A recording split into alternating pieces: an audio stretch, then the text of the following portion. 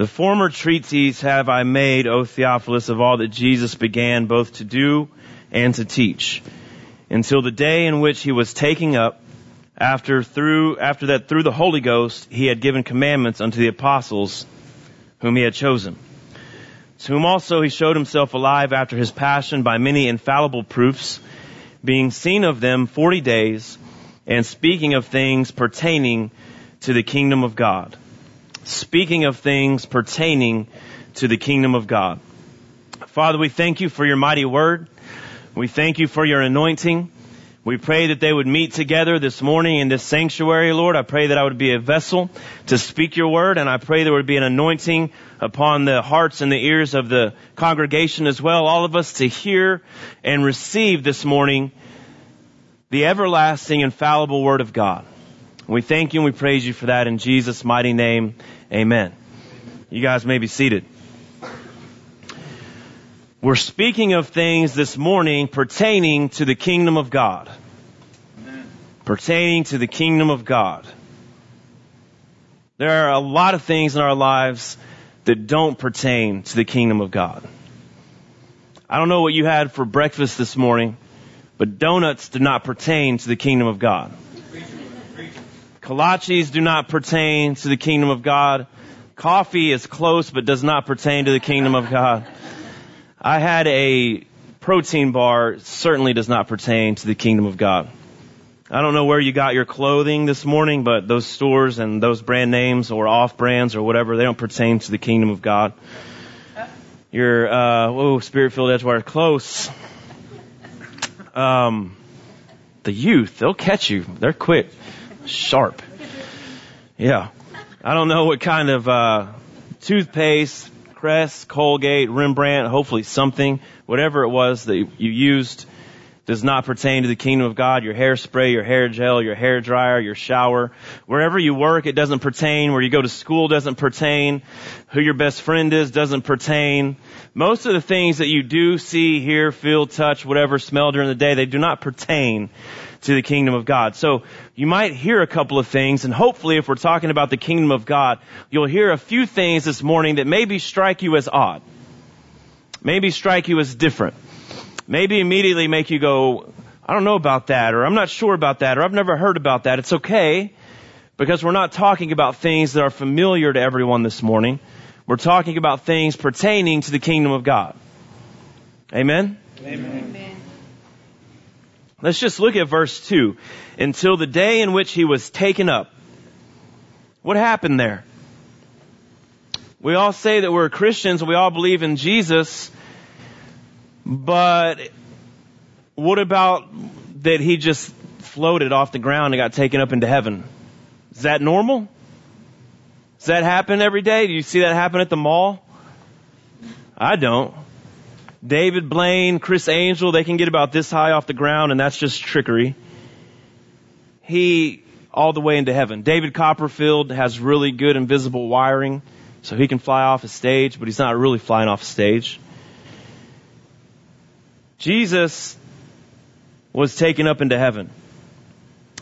After that, through the Holy Ghost had given commandments. How many of you have ever brought the Holy Ghost up at a party? Go to a graduation party. We got graduation parties coming up pretty soon. How many of you are going to sit down and be like, how about that Holy Ghost? Let's talk a little bit about the Holy Ghost. What are you talking about? Well, you're a Christian, right? Yes, I'm a Christian, and I'm a Christian. Let's talk about the Holy Ghost. Do you think the Holy Ghost is in this room right now? I don't know, but I think there must be something in the punch. Because I don't know what are you talking about Holy Ghost?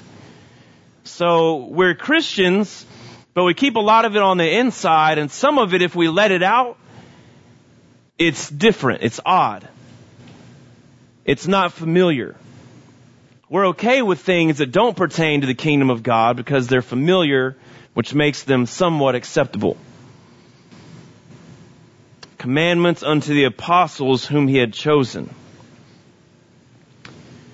When's the last time you maybe you went across the street, the parking lot rather, to the donut shop? The people that work over there, two of the nicest people in the world, they are donut shop owners, and that's cool. That's fine. You might have had salesmen come and knock at your door. You've certainly had them call you on the phone. They're salesmen or whatever. You make up an excuse. You hang up. Bill collectors. We don't like them. That's a normal job. You'll get phone calls. You go out to eat. You run into waiters. You run into managers. That's all. We understand that. Oh, you do what? Oh, that's cool. When's the last time somebody walked up to you and said, I'm an apostle? And you're like, oh, cool. Yeah, so an apostle, another apostle. How many of you introduce your friends like that?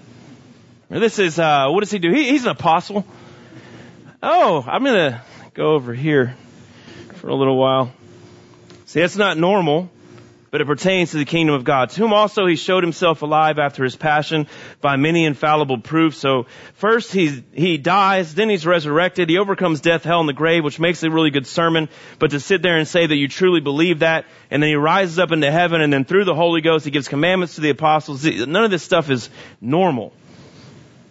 But that's what we're talking about this morning, things pertaining to the kingdom of God. So I want you to just get your head wrapped around that for a second. If you ever leave church service and you don't feel like you've heard something that you don't hear every day, it might not have been the best church service. So we can talk about things that we do every day. We can talk about how to be nice. We can talk about how to smile. We can talk about how to, and that's all good, and we should talk about that. But if you don't hear something pertaining to the kingdom of God, being assembled together with them, he commanded that they should not depart from Jerusalem, but wait for the promise of the Father, which, says he, you have heard of from me, in other words. That's a pretty big statement. Pretty big statement. He asked his people, commanded them to not depart, but wait for the promise of the Father. Now, some of you have read ahead and could answer this question, but if you didn't read ahead, and I were to ask you, if I were to ask a room full of, say, 1,000 Christians, what is the promise of the Father in the New Testament? What's the promise? First of all, how many of you know that you've been promised stuff? Yeah? That's even a difficult thing to admit. Yeah, I believe in God, but do you believe that he's so personal that he promised you something? That's step one. You're his child and he made you promises. Next time you look in the mirror, I want you to think about that. You know your name, you know your face, you know how you look, you know who you are, you know what you do for a living. Do you know when you look in the mirror that you are a child of God and he made you promises? Do you want everything that this life has to offer with him? Because we're only here for a short while, and then we go to heaven, and by far, heaven is far greater than here on earth. But as long as we're here on earth, he said, I've got some pretty cool things for you pertaining to the kingdom of God, so it's up to you. You can go through hell all your way to heaven, or you can have a little bit of heaven here on earth on your way to eternity. I've made you some promises. Here's the fortunate yet unfortunate truth. There are two types of people in this world. Literally two types of people. Those that are conformed and committed to the world system, which is absent of God. They don't know it, but we know that the king of that system, the God of that system, is the devil. The Bible says that in black and white. The God of this world. The devil is the God of this world. This world is the enemy of God. That's Scripture. Friendship with the world is enmity with God, or making an enemy out of God. That's Scripture.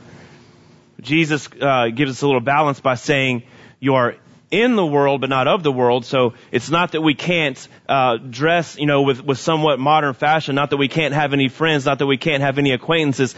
Not that we can't go to a public school. Not that whatever. It's not that. It's that you don't commit yourself to that system. Don't commit yourself to that system. Are your rules and regulations and the way you live your life based on God's Word, because it never changes? Or is it based on the culture and the time in which you live? Most of us are Dr. Spock, children of two worlds. I'm not really a techie. I just saw the movie. I don't want y'all to make any assumptions. That's a Hebrew letter, by the way. He's a Jewish guy, the original Dr. Spock. That's the Sheen first word in Shaddai, so I made that up. Anyway, enough about Star Trek. Star Wars is better. Star Wars is better. Okay. Point being, most of us dabble a little bit in the world, I'm sure, and do our best to live in the kingdom of God, which is the other system, the other type of person in this world that has committed themselves to God, committed themselves to following God. Not to be perfect, but to learn a little bit every day, to grow a little bit every day, to walk in the kingdom of God, to live for God and not to live for themselves or this world. Yeah? I feel like going on all different kinds of rabbit trails. This is just a little, I feel like it's like a Bible study on steroids, this morning. It's kind of a church and a Bible study at the same time. So just throw little weird tidbits out there if that's all right with you guys. Weird tidbit number 1 is probably number 2 or 3. Yeah, we did Star Trek, so we'll go number 3. There is obviously a Bible that we have. The enemy also has a book. There's literally a satanic Bible authored by Anton LaVey. That doesn't matter. Point is, the first commandment, and there are commandments in the satanic Bible, the first commandment is do as you will. That's the first commandment. You would think it was something real evil. It's not evil. It is evil, but it's subtle. It appeals. So we're taught when we're little kids that the devil is big and red and scary and has a pitchfork and it's fire and he'll burn. You can't attract anybody to you if you look like that. That's not what the devil looks like. The devil is suave and beautiful and has a marvelous voice and is attractive and offers gifts and appeals to your flesh. Doesn't make you want to run away. He says, oh, no. Don't worry about all the rules and regulations. Just do as you will. Would you like to try that fruit? You should. Your eyes will be open. You'll be like us. You'll be like gods.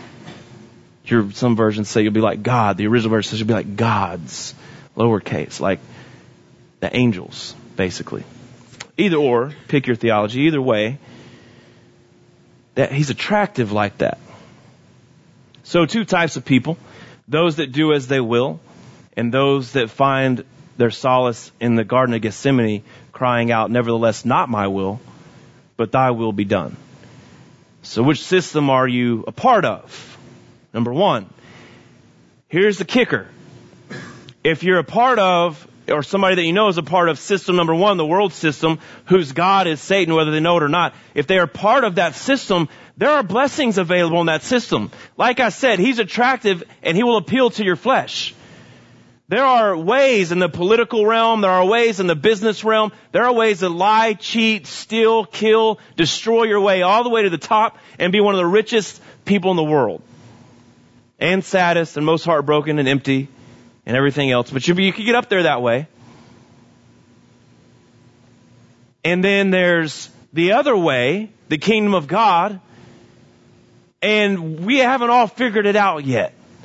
We just know that we're supposed to live for Him, love Him, take His statutes, His commandments to heart. We can't promise anybody that they're ever going to be wealthy, that they're ever going to be rich, or that they're ever going to be one of the most powerful people in the world. But we can promise them this, that on Rapture Day, they will be among the elite.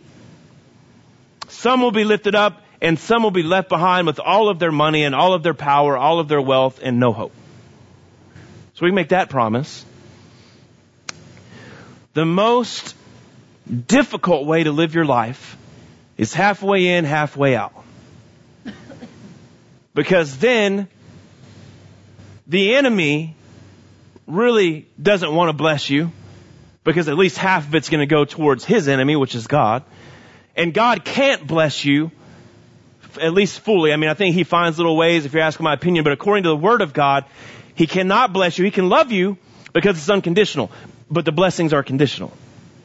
So you're halfway in, halfway out, never able to find the level of success or the level of fulfillment, really, that you want. Because we think we want money, we think we want fame, we think we want all that, but what we really want is fulfillment.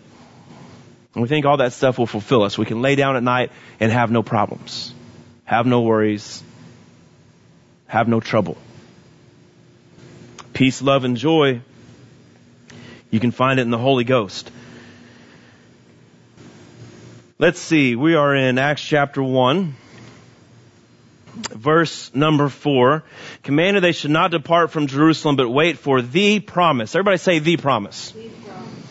Let's try that again. Everybody say the promise. The promise of the Father, which he says, you have heard of me. So what have we heard from him consistently? What is the promise of the Father? Again, put ourselves in that room with 1,000 Christians. What is the promise of the Father? Salvation. Okay, good guess. Eternal life. Okay, good guess. What is the promise of the Father? Blessed coming in, blessed going out. Okay, good guess. What is the promise? That he'll take care of me. Good guess. What is the promise? He'll never forsake me. That's right, and that's a great guess. What is the promise of the Father? You might get 1,000 different answers. In the Bible, there's one. The promise of the Father. Right now, we're talking about things indicative to the kingdom of God. This is decision time for some of you in this room. Right now, it is decision time. Because you were taught somewhere along the line, in a nice, fancy Sunday school environment, the niceties about God and reasons why you should be a Christian, and you've decided to be a Christian for those reasons, but you've never even encountered or understood or for a moment sought the promise of the Father. I'm not taking away your salvation. I'm just telling you, it's decision time. You're only accountable for what you know. Love me or hate me, I might be about to tell you something you don't know. From that point on, you'll be accountable, but I'm telling you, it is a blessing. It is a blessing. Are you a Christian? And we'll do this rhetorically, don't raise your hands. Are you a Christian? Yes. What does that mean? That means you're a disciple. Because you're under the disciplinary or the discipline of Christ, yes? Christian means little anointed one, little Christ, little Jesus. That makes God your Father, and your Father has some promises for you. So here's what some of us have done. We've accepted the Son, Jesus Christ, and we call ourselves Christian, and that's great. But we haven't accepted the Father. How have we not accepted the Father? Because the Father introduces himself with gifts and promises. And we haven't received any gifts or promises because they're scary. Because they don't say Calvin Klein. Dating myself, that probably doesn't matter anymore. They don't say whatever's popular now.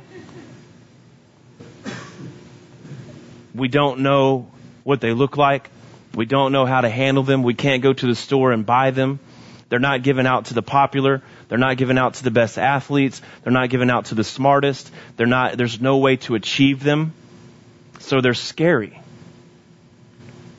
How do we get them? You simply accept the Father. Accept him. He has a promise for you.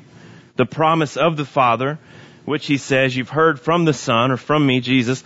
For John truly baptized with water, but you shall be baptized with the Holy Ghost not many days hence. When they therefore were come together, they asked him, saying, Lord, will you at this time restore again the kingdom to Israel? This is what they thought the promise was. He said, hang out and don't leave until you receive the promise from the Father. And they're thinking, oh, you're going to restore the kingdom to Israel. No. The promise that you've heard of me from the beginning. The baptism of the Holy Ghost. No doubt there are people, even in this small group, that have never heard of the baptism of the Holy Ghost, because the church itself is very quick to accept what Jesus did on the cross, to accept the death, the burial, and the resurrection, because there's nothing that we have to do about that. We just have to tell the story. We just have to believe the story. We just have to accept the blood. We just have to accept the sacrifice. And we're able to accept that when that story is all done and Easter time is over and we begin walking in the valley of decision to the next step in our Christianity. It comes with something more. And it's scary because it's not enough to talk about it. He's asking you to receive it. Amen? Let's go and see, where have we heard this from him before? You may not be a Bible scholar or maybe even all that familiar, so let me tell you something that you'll eventually figure out on your own. Matthew, Mark, Luke, and John are 4 different accounts of the same span of time. They are not 4 different accounts of the exact same events. Not every disciple was at every event. Not every disciple had the same angle on every event. Some of the disciples only encountered some of the stories secondhand from a story that was told from somebody that was there. Some of them were there at some of the things in which they have really told their scribes to write down. More than likely, they didn't write it themselves. That's how things worked back then. Point being, 4 eyewitnesses, 4 accounts of the same time period, but not all the same events. So what you figure out is that not every event makes it into all 4 Gospels. Few events make it into 3 out of the 4. Good number of them make it into 2. A lot of them stand alone in one Gospel or the other. To my knowledge, there is only one thing that makes it all the way through all 4 Gospels and into the subsequent book of Acts following the 4th Gospel. And that's what we're going to look at this morning. Matthew chapter 3, verse number 11. Says, I indeed baptize you with water unto repentance. This is John talking. But he that comes after me is mightier than I, whose shoes I am not worthy to bear. And you would think that what he says next is, he comes to die on the cross, or he comes to be resurrected from the dead, or he comes for a million other reasons, to heal, to open blind eyes, to open deaf ears, whatever. Imagine this. We're in Sunday school this morning with little children, and we gather them together, and we say, John the Baptist was the friend of Jesus that came before Jesus to tell everybody the story about what Jesus came to do. We said, so John was standing out in the river, a river named Jordan, and he was baptizing people. What is baptism? What does that mean? Little kids, right? Oh, that's where you get dunked underwater, and I'm sure multiple reactions. Oh no, whatever, can't swim or whatever, I don't know. So you tell them the reason for that, and they're excited, I'm sure. Probably run out of the class and ask their parents to be baptized, some of them. Awesome. So he's standing out there and he's telling the story of Jesus. So what do you think he was telling the crowds that Jesus came to do? Came to die on the cross. Came to be resurrected. Came to heal people. Came to save people. That's right, little Jimmy. That's right, little Johnny. That's right, little Mary. Very good. Thank you for volunteer Sunday school person. We appreciate that 110%. And that is good. Not perfect, but good. Imagine if we didn't leave it at that, but we said, actually, you know what the Bible says? John said that he was baptizing with water, but Jesus came to baptize you with the Holy Ghost. Amen. What would the little children say? Well, what's the baptism of the Holy Ghost? It's my little kid voice. It's the best I got. Well, then we could explain it to them. And guess what little kids would do?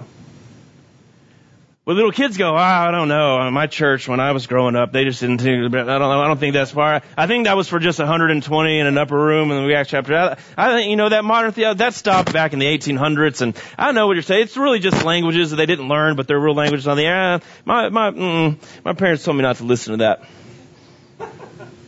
Nope. That's what adults do.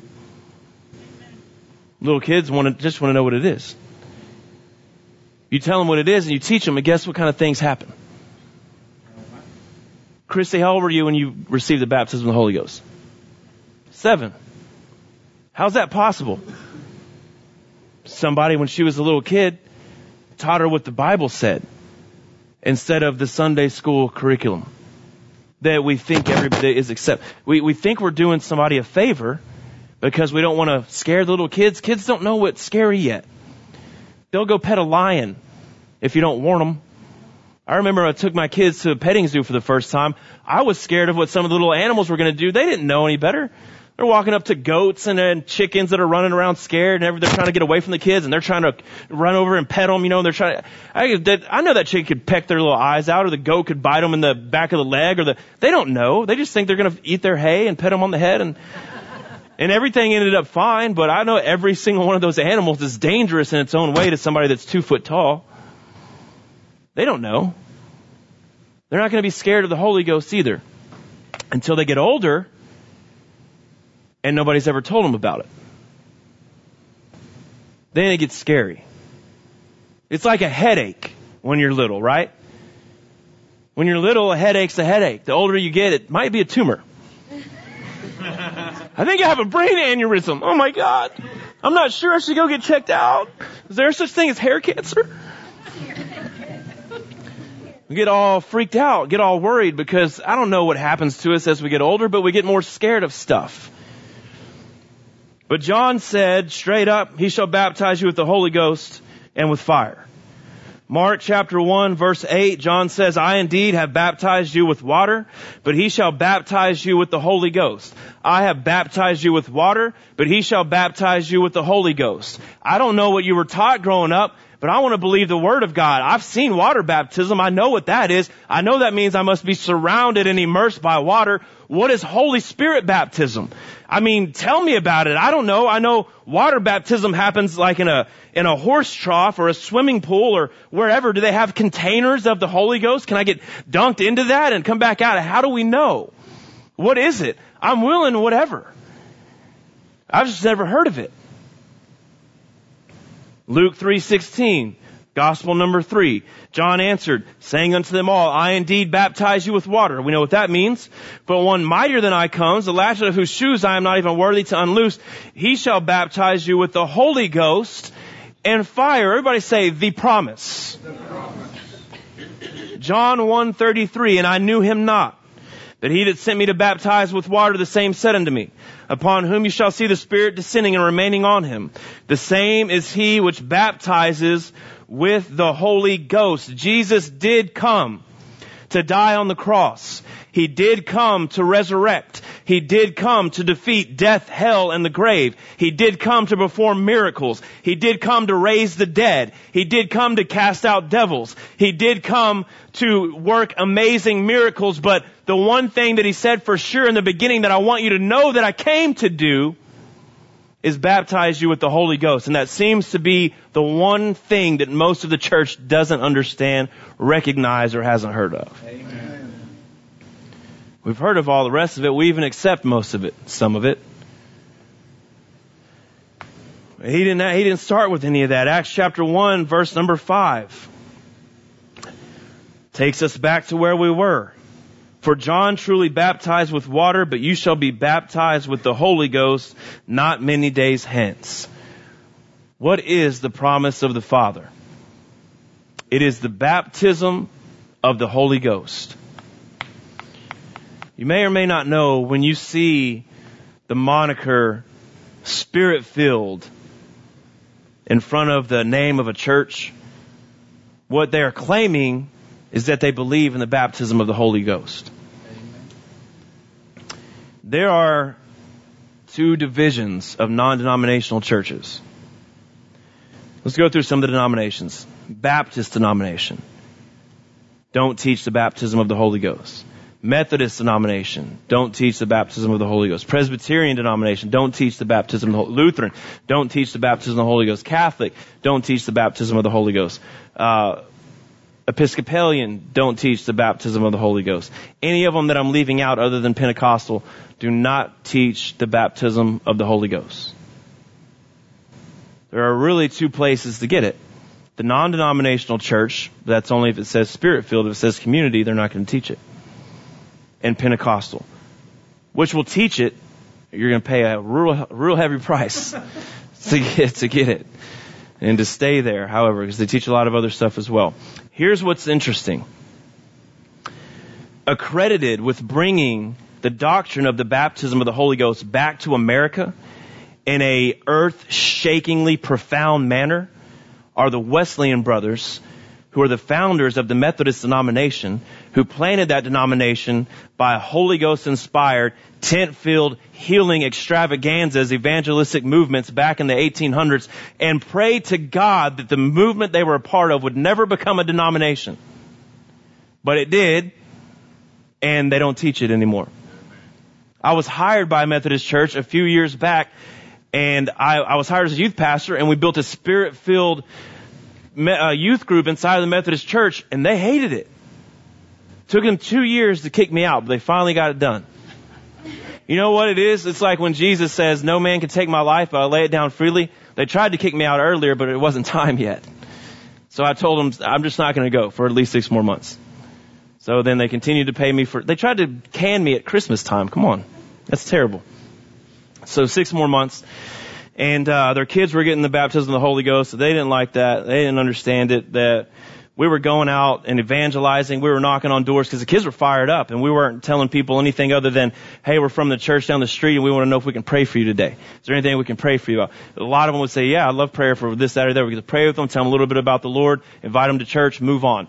Believe it or not, parents got insanely upset. Not because they thought their children's safety was at risk, which I could have understood. I mean, we were doing everything you could to be safe, but I would have heard that argument. Okay. They were upset because Jesus wouldn't have done that.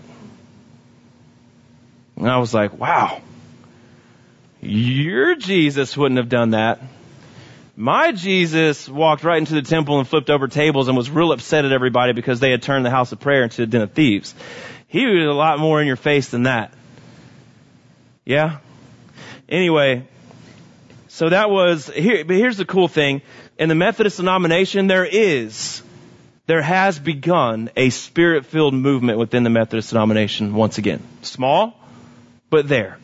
Inside the Baptist denomination, there's a Holy Ghost movement that started years ago, and it's getting bigger. If you've heard of Ron Phillips, he was originally part of the Baptist denomination, one of the biggest churches in the Baptist denomination to receive the baptism of the Holy Ghost. They were in a conundrum because they didn't want this baptism of the Holy Ghost inside their denomination, but they didn't want to strip Ron Phillips of the title of Baptist because he was on TV and he had a really large church and was really good for their name. So he wrote it out till the end and he eventually did it himself.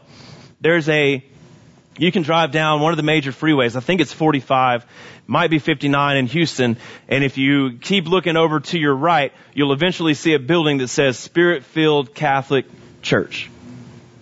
There's a Spirit-Filled movement inside the Catholic Church. There's a Spirit-Filled movement inside the Presbyterian Church. There's a Spirit-Filled movement inside the Lutheran Church. So the Pharisees and the Sadducees can get as upset as they want. They can go right back into their little religious meetings, but they can't stop the camaraderie as Jesus Christ comes riding on the donkey right past their establishment. They can come outside and yell and scream and say, hey, what are y'all doing with these palm branches and making all of this noise? We're in here trying to have a meeting about God, and in the meantime, God is riding down the center of their street, wanting to bless them with everything. They can get as upset as they want. The Holy Spirit will not be denied. It will not be contained as long as there is an element of God's children who are willing to receive the promise of the Father. The promise of the Father will be available. Amen?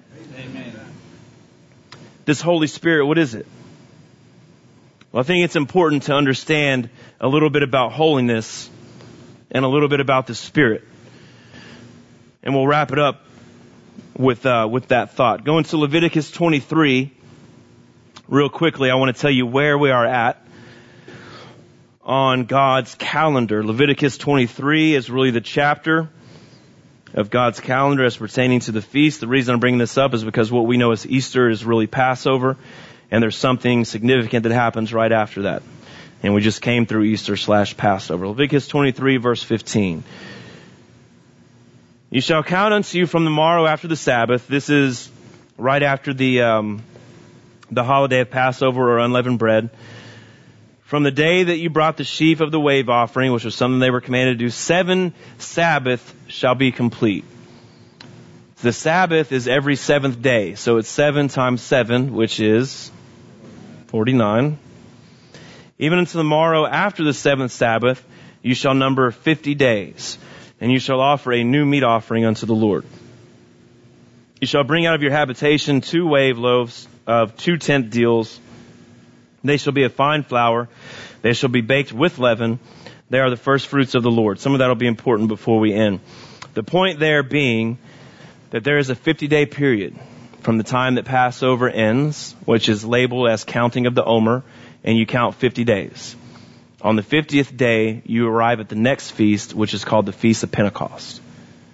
So when we get into Acts chapter 1, and it says that he was shown alive for 40 days by many infallible proofs, there's a 10-day period that preceded that you can read about in Luke. When you put the 40 and the 10 together, you come up with 50, and so they received the promise of the Father on the day of Pentecost, which will be lined out in the scripture. It'll say that the day of Pentecost was fully come. We'll read that here in a moment. That's why the Pentecostal denomination, which literally means 50 days after, is based on this baptism of the Holy Ghost, because it came on the day of Pentecost. Let me ask, some of you may know, according to the Jewish people, what day of the week is the Sabbath day? Saturday. So right here it said, on the 50th day, or the day after the Sabbath, you shall bring these loaves, and all this shall happen. So the day after is Pentecost. So what day of the week does Pentecost fall on? Sunday, right?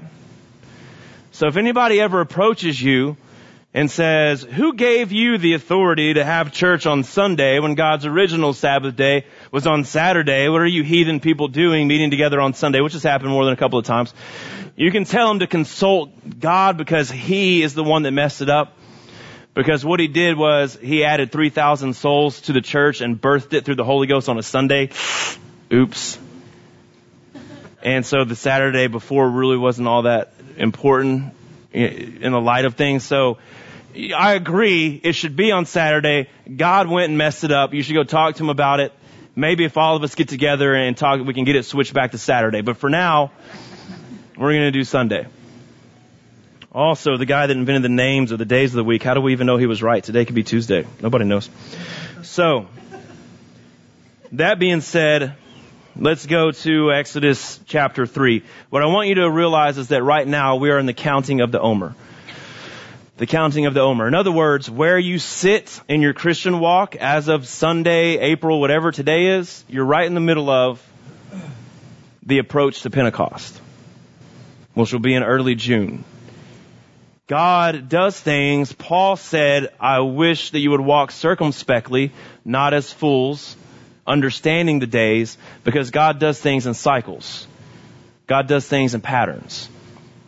So recognize that you are in, right now, the midst of the pattern of leaving the Passover and approaching the Holy Ghost. It's a very unique time that comes around every year. And we're believing God to do miraculous things on this Pentecost Sunday. So understand that. Exodus chapter 3. Now Moses kept the flock of Jethro, his father-in-law, the priest of Midian. There's a lot in this little caption of scriptures, and we're going to end on this thought. How many of you know that you are called the bride of Christ? We understand that? We are the bride of Christ. Amen. Amen? The bride of Christ. Who is His dad? Who's Jesus' dad? Yeah. Why is that confusing? Who's Jesus' dad? God, okay. So if He's Jesus' dad and we are Jesus' bride, who is our father-in-law? Yeah. Okay. So be nice to your father-in-law. He is a representation. Moses kept the flock of his father-in-law. Okay, that speaks to ministers for sure, but that speaks to all of us. Because in some way, shape, or form, whether it's inside your household, whether it's in your group of friends, whether it's between you and your spouse, we are all keepers of the flock. Yes? Of our father-in-law. Not our flock. It's our father-in-law's flock. Not our flock, our father-in-law's flock. I would have liked for certain things to happen differently at Edgewater Church. I would have liked for certain things to take off at certain times. I would have liked for it to go a certain smooth way. But it's not my flock. It's my Father's flock. My father-in-law's flock. It's His flock. I think I could build a bigger church if I didn't have to talk about the baptism of the Holy Ghost, but it's not my flock. It's my father-in-law's flock. I don't want to have to put up with all the arguments about somebody speaking in tongues. I'd rather just forget about it. Let's go with the whole thing that it stopped in 1800, and let's just talk about loving each other, smiling with each other, building big buildings and big groups. I'd love to just make it the power of positive thinking, because nobody would get offended. People wouldn't hate me. People wouldn't hate other people. Whatever, they wouldn't have to go, that church is not right. This is a cult. That's whatever, blah, blah, blah, whatever the thing is. But it's not my flock. It's my father-in-law's flock. And he said, when somebody comes into my flock, I have this promise that I made.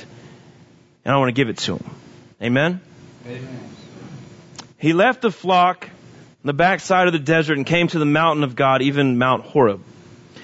And the angel of the Lord appeared to him in a flame of fire out of the midst of a bush. And he looked, and behold, the bush burned with fire, and the bush was not consumed. And Moses said, I will now turn aside and see this great sight, why the bush is not burnt. And when the Lord saw that he turned aside to see it, God called unto him out of the midst of the bush and said, Moses, Moses. And he said, Here am I. And he said, Draw not nigh hither, but put off your shoes from your feet, for the place where you stand is holy ground. Holy ground.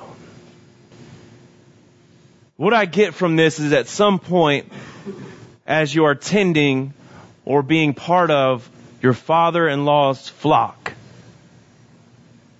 he is going to do something abnormal. Bushes don't catch on fire by themselves, and if they do, they burn. Trying to convince somebody that a bush can be on fire and not burn is just as difficult as trying to convince somebody that the Holy Ghost can make you speak a language that you don't understand. I saw a bush burning today, but it didn't burn. Okay. It's a cool story. See you later. Some of us are going to notice this is what's happening to you right now, whether you realize it or not. We're presenting to you a burning bush.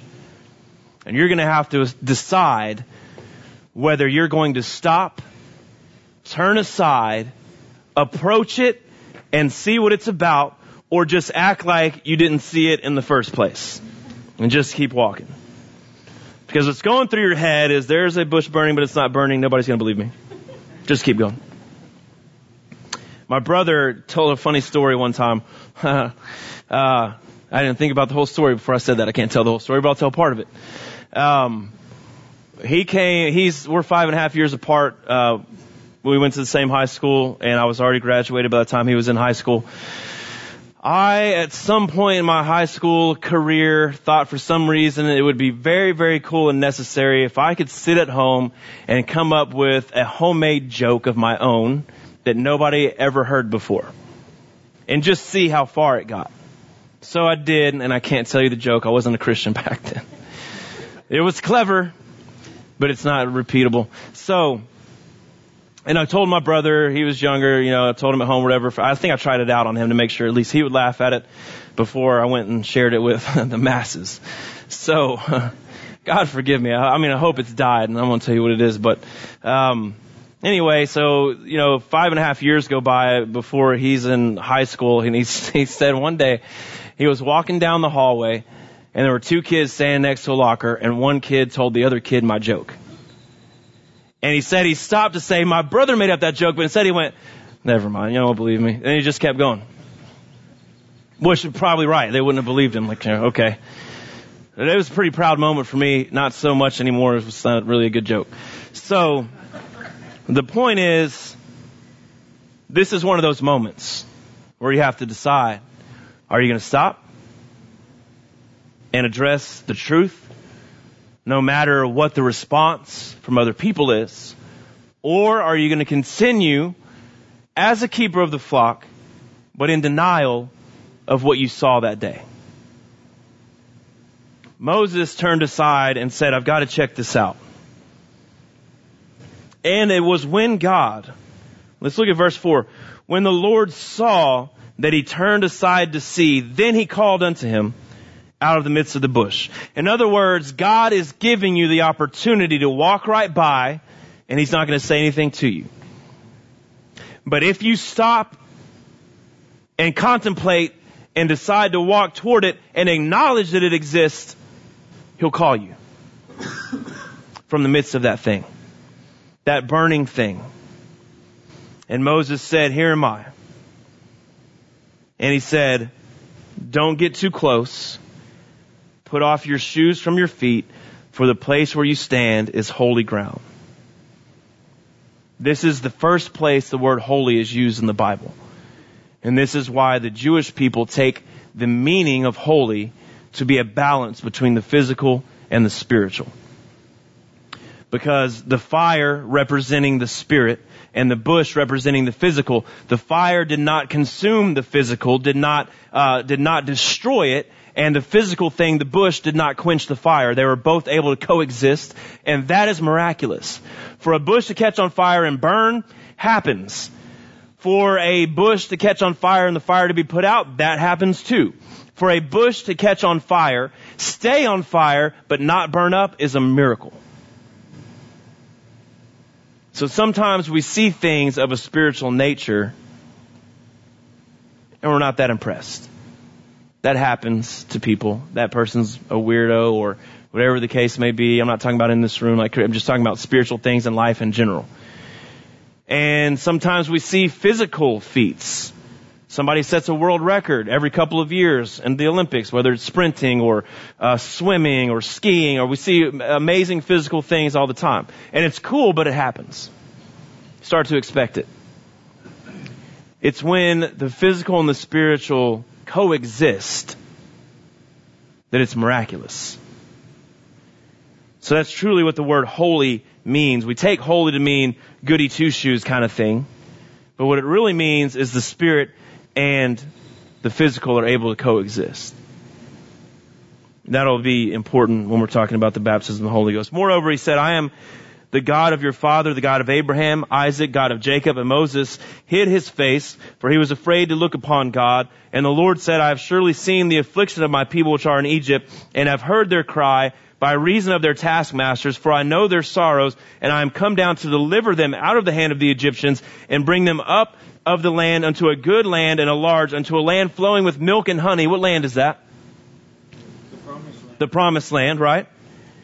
Under the place of the Canaanites, the Hittites, the Amorites, the Perizzites, the Hivites, and the Jebusites. So this is God's promised land. Whenever he introduced himself for the very first time as holy, it was for the purpose of taking his people from a land of slavery to a land of promise. So what good is it to understand and partake of the holiness of God? My friend, you've always been in the land of slavery.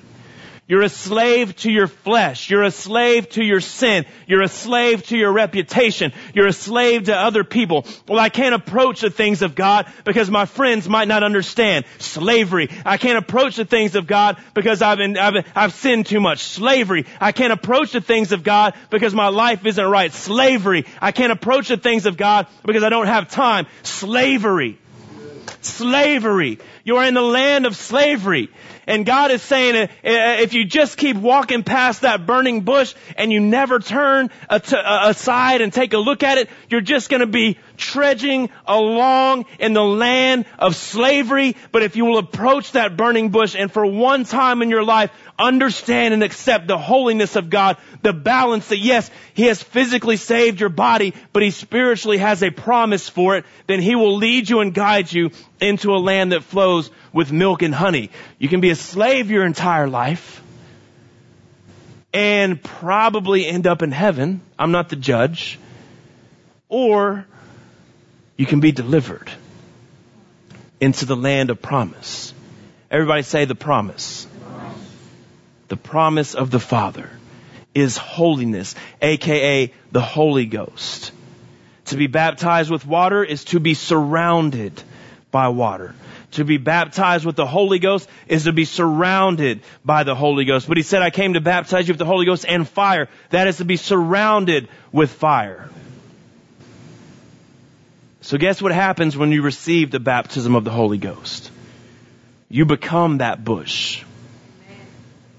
You're on fire for God, and people have to decide whether or not to stop and behold what God is doing in your life. A famous man once said, if you want to gather a crowd, set yourself on fire, because people will show up just to watch you burn.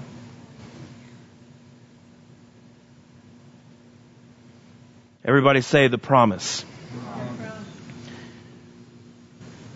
Our worship team, whoever that's going to be this morning, can come up.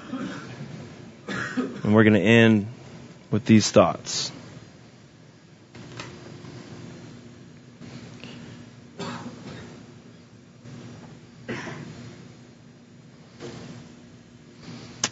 Acts chapter 2, verse 1. When the day of Pentecost was fully come, they were all with one accord and in one place. And suddenly there came a sound from heaven as of a rushing mighty wind. And it filled all the house where they were sitting. And there appeared unto them cloven tongues like as of fire, and sat upon each of them. Difficult to understand. Let me give you a little insight as we end this morning. There is a type of angel spoken about by Isaiah the prophet called a seraphim angel.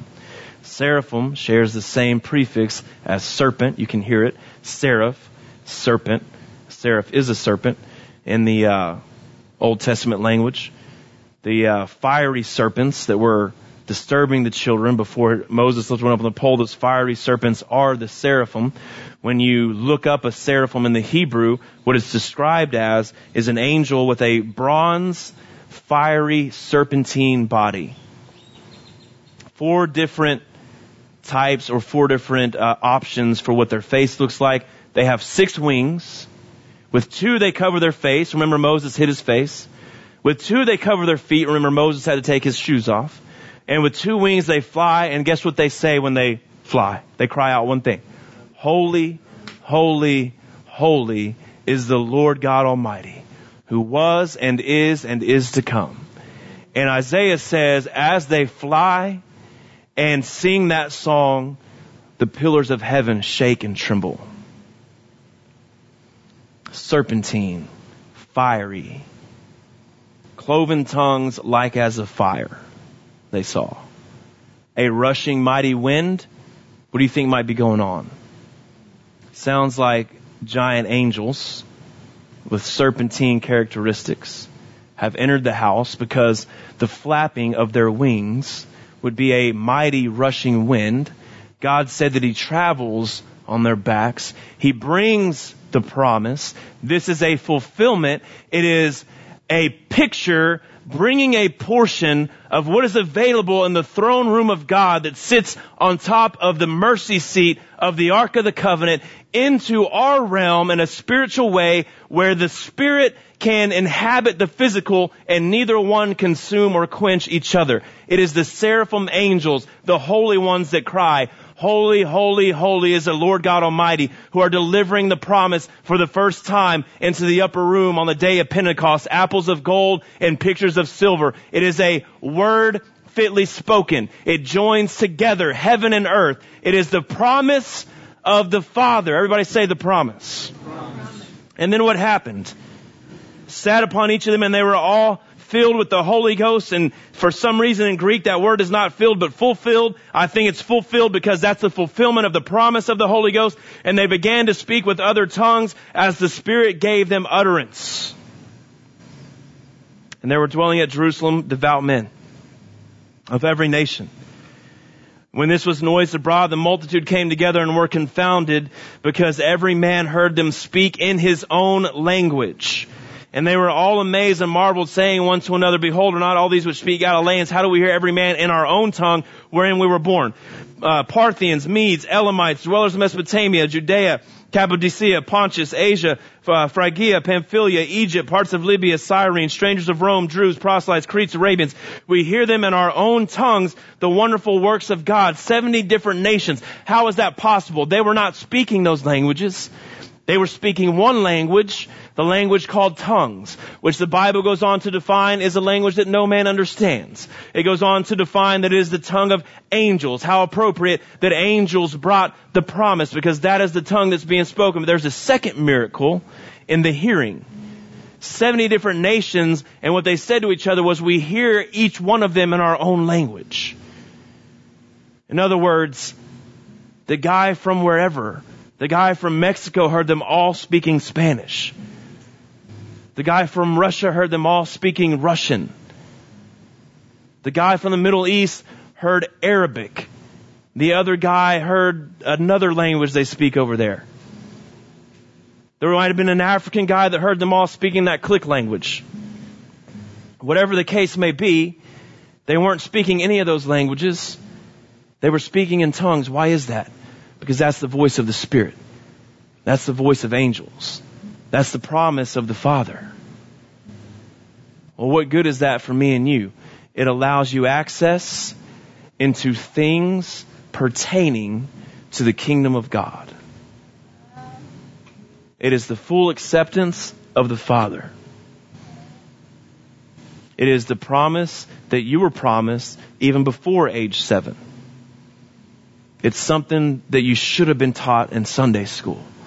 On behalf of the church, I apologize if you were not. There have been 3 great awakenings that have touched America. Each one of them was characterized by an outpouring of the baptism of the Holy Ghost. Somebody's going to try to tell you it's not real. There are millions of voices from the past that are screaming, oh, it's real. It's very real. America has a testimony. The land is crying out, the Bible says, waiting for the manifestation of the sons and daughters of God. The land is crying out, oh, it's real. It's real. There are voices in the Methodist Church going, I don't think it's real. John Wesley and his brother are screaming out from the grave, it's real. People have tried to tell me it's not real, but fortunately I got it very quick, early in my acceptance of salvation. So to tell me it's not real is like trying to tell me that I don't exist. I hear your arguments. I don't want to say they're meaningless, but I've already experienced it. Sorry about that. It's like somebody trying to tell you an airplane isn't real when you've already been on one. Well, God, you're really smart. You're making a lot of sense, and I don't know how to argue with you, but I've been on an airplane. That's the crazy thing. I could tell you all about it. I'm just not as smart as you, but I've been on one. It's real. And it's for as many as the Lord our God shall call. Goes on to say in Acts chapter 2. Everybody say the promise. You're a child of God. You were promised of the Father. It's for you. It's for your children. It's for as many or as far off, as many as the Lord our God shall call. This is message number 1 in a series on the Holy Spirit. And we're going to refer back to a lot of this information as we move forward. We are a Spirit-filled church, and God is doing a resurrection work. So do me a favor. Invite your friends. Invite your family. It doesn't even matter if they stay. Everybody deserves to hear at least once. What is the promise of the Father? What is the promise of the Father? For those of you that aren't sure if you've experienced the baptism of the Holy Ghost, everybody go ahead and stand to your feet. For those of you that aren't sure, there's going to be more about that next week. But as we see, the Spirit gave utterance for them to speak in tongues. That is what accompanies the baptism of the Holy Ghost. That is the sign that it has fallen, that you have received it. If that hasn't happened to you, it does not mean that you're not saved. It does not mean that you're not going to heaven. It does not mean that you're not a Christian. Next week, I'll explain a lot more about that. You have all of those things. You have all those promises. And that's legit. The book of Romans tells us, call out the name of the Lord, accept that He died on the cross for your sins, rose again 3 days later, the sinner's prayer that we recognize. You believe that, you accept that, I'm not the master of your salvation. As far as I know, the Bible says that means your promise is heaven. Here's my experience, though, because that happened to me when I was 8. But the Holy Ghost didn't happen to me until I re-accepted the Lord right before I turned 21, to the dismay of all of my friends and fraternity brothers. From the time I was 8 until the time I was 21, I struggled. I mean, if I thought about it every day, daily, with a little thought in the back of my head, am I really going to heaven when I die? Am I sure that I'm going to heaven when I die? Am I 100% sure that I'm going to heaven? I mean, I love God, but I'm sitting at the frat house. I'm about 8 beers in. I'm not sure if I died right now that I'm actually going to heaven. If I pray for forgiveness before I wake up, does that put me back in heaven the next day? Every once in a while I struggle with, is God real? Because, what do you do? It's been a while. I don't open the Bible. I didn't go to church. I was just a Christian basically because I was an American. If you have those struggles, and going to church consistently doesn't end those struggles, by the way. If you have that thought and you're unsure, I haven't talked to everybody in the world, so I can only give you my experience. And my experience is none of that went away until I received the baptism of the Holy Ghost. I don't know what it is about accepting the Son and the Father and then receiving the Holy Ghost to have all three, but something about that completes you. I'm not perfect. I mess up. I fall into sin. I have to ask for forgiveness just like everybody else, but I do not struggle. I really honestly don't think I've had a single day since I was baptized in the Holy Ghost 11 years ago that I've ever thought, am I really going to heaven? I'm sure of it. Something clicks. It's not about anything I've done or haven't done. It's about the blood. I know I'm going to heaven because of how good He is. But repeating that is not the same as having that revealed. You know what I mean? So I encourage you, if you haven't received the baptism of the Holy Ghost, you need to seek that. We're going to have an altar call here in just a second for anything you want to have an altar call for. If you want to be prayed for to receive the baptism of the Holy Ghost, from here on out, we're going to have a section of the altar dedicated to that. And the Bible says you have not because you ask not. It also says you should ask, seek, and knock. So I've known some people that have asked and not received it, and they never decided to seek it. They just asked. Asking is step 1. Seeking is step 2. You'll get so close enough to knock on the door and receive it, step 3. I got it like 48 hours within accepting Him again for the second time. My sister, who lived in the same apartment with me, heard the same messages, made the same acceptance, and went to the same church. It took her 9 months to get it. But she got it. There's an off chance, I'm never going to admit this, possibly it means a little bit more to her. Because she had to seek it for 9 months. That's not necessarily a bad thing. The thing is, she sought it. We went to church at least 3 days a week, always an hour and 15 minutes if traffic was good, one way. And she was there every time, and she was at the altar every time. And then I heard her seeking it in her bedroom. She actually received it in her car on the way to work, which fellow traffickers didn't appreciate, I'm sure. But she did receive it, and she was safe and sound. That's seeking it. Asking is the first step. Seeking is the second step. Knocking is the third step. So as you continue with us through this series, hopefully that inspires you. Hopefully that motivates you. Just seek it, seek it, seek it. Seek and you shall find.